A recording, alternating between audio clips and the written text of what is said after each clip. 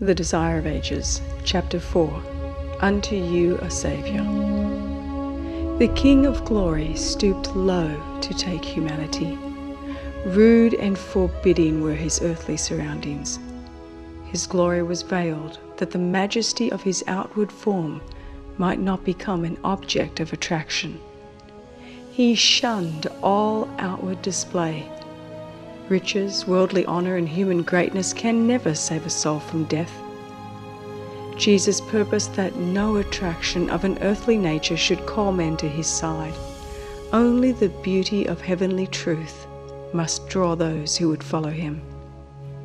The character of the Messiah had long been foretold in prophecy, and he desired men to accept him upon the testimony of the Word of God. The angels had wondered at the glorious plan of redemption. They had watched to see how the people of God would receive his Son, clothed in the garb of humanity. Angels came to the land of the chosen people. Other nations were dealing in fables and worshipping false gods. To the land where the glory of God had been revealed and the light of prophecy had shone, the angels came. They came unseen to Jerusalem, to the appointed expositors of the sacred oracles and the ministers of God's house. Already to Zacharias the priest, as he ministered before the altar, the nearness of Christ's coming had been announced. Already the forerunner was born, his mission attested by miracle and prophecy. The tidings of his birth and the wonderful significance of his mission had been spread abroad. Yet Jerusalem was not preparing to welcome her Redeemer. With amazement, the heavenly messengers beheld the indifference of that people, whom God had called to communicate to the world the light of sacred truth. The Jewish nation had been preserved as a witness that God was to be born of the seed of Abraham and of David's line, yet they knew not that his coming was now at hand. In the temple, the morning and the evening sacrifice daily pointed to the Lamb of God, yet even here was no preparation to receive him. The priests and teachers of the nation knew not that the greatest event of the ages was about to take place. They rehearsed their meaningless prayers and performed the rites of worship to be seen by men. But in their strife for riches and worldly honor, they were not prepared for the revelation of the Messiah. The same indifference pervaded the land of Israel. Hearts selfish and world engrossed were untouched by the joy that thrilled all heaven. Only a few were longing to behold the unseen. To these, heaven's embassy was sent. Angels attend Joseph and Mary as they journey from their home in Nazareth to the city of David. The decree of imperial Rome for the enrollment of the peoples of her vast dominion has extended to the dwellers among the hills of Galilee. As in old times Cyrus was called to the throne of the world's empire, that he might set free the captives of the Lord, so Caesar Augustus is made the agent for the fulfillment of God's purpose in bringing the mother of Jesus to Bethlehem. She is of the lineage of David, and the son of David must be born in David's city.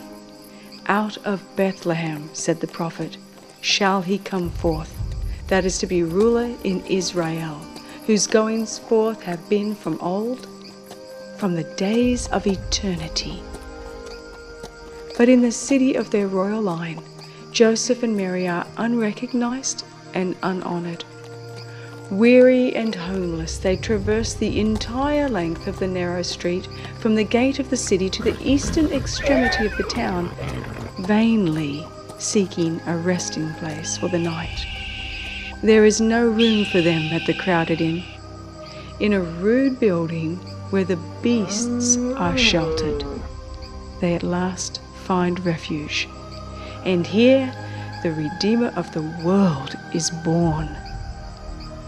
Men know it not, but the tidings fill heaven with rejoicing. With a deeper and more tender interest, the holy beings from the world of light are drawn to the earth. The whole world is brighter for his presence. Above the hills of Bethlehem are gathered an innumerable throng of angels. They wait the signal to declare the glad news to the world. Had the leaders in Israel been true to their trust, they might have shared the joy of heralding the birth of Jesus. But now they are passed by. God declares, "I will pour water upon him that is thirsty, and floods upon the dry ground. Unto the upright there ariseth light in the darkness." To those who are seeking for light, and who accept it with gladness, the bright rays from the throne of God will shine. In the fields where the boy David has led his flock, shepherds were still keeping watch by night. Through the silent hours they talked together of the promised Savior, and prayed for the coming of the King to David's throne. And lo, the angel of the Lord came upon them, and the glory of the Lord shone round about them, and they were sore afraid. And the angel said unto them, "Fear not, for behold, I bring you good tidings of great joy, which shall be to all people. For unto you is born this day in the city of David a Savior, which is Christ the Lord." At these words, visions of glory fill the minds of the listening shepherds.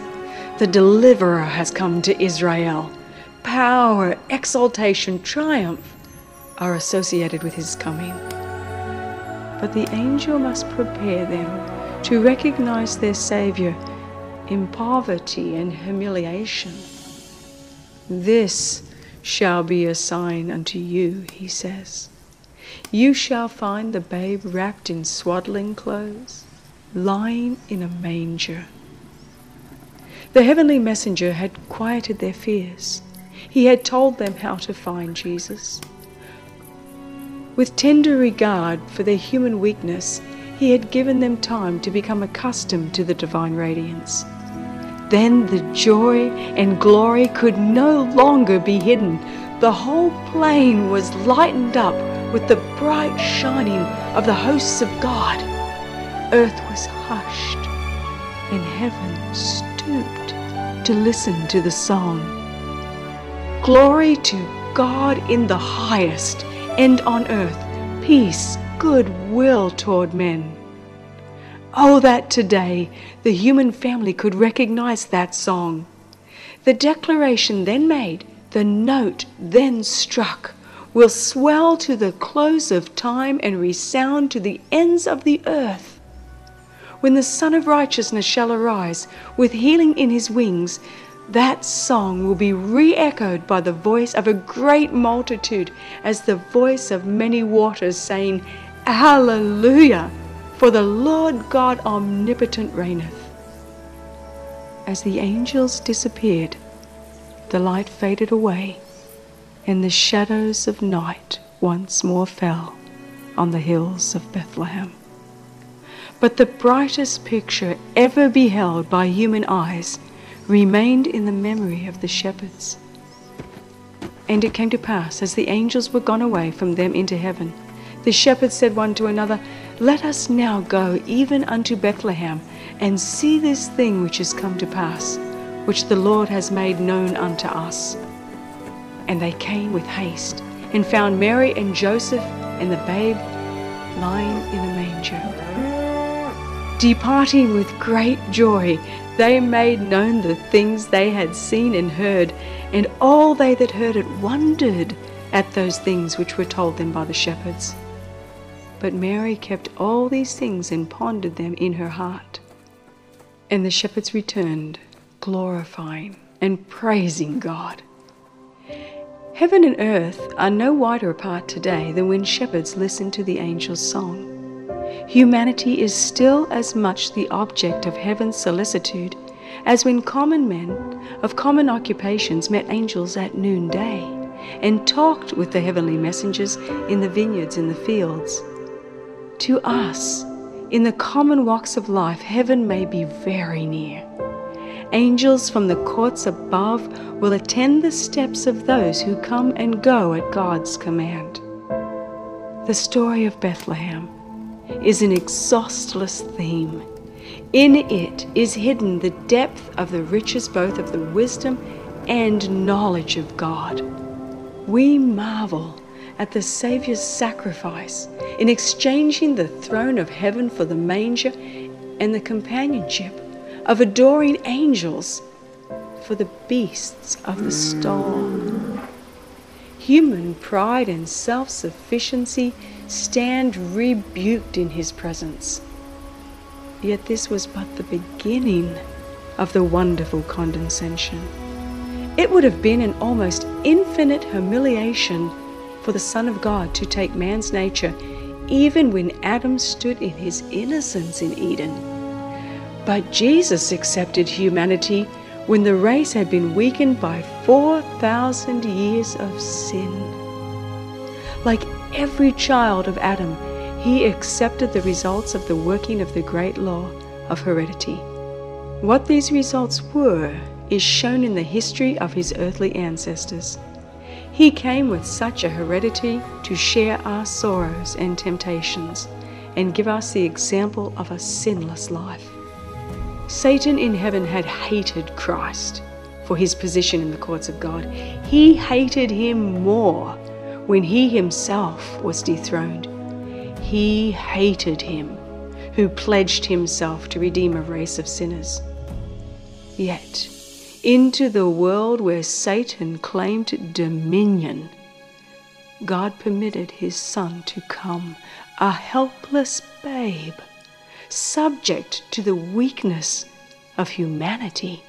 He permitted him to meet life's peril in common with every human soul, to fight the battle as every child of humanity must fight it, at the risk of failure and eternal loss.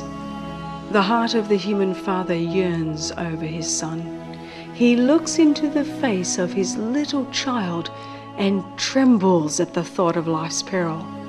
He longs to shield his dear one from Satan's power, to hold him back from temptation and conflict, to meet a bitterer conflict and a more fearful risk.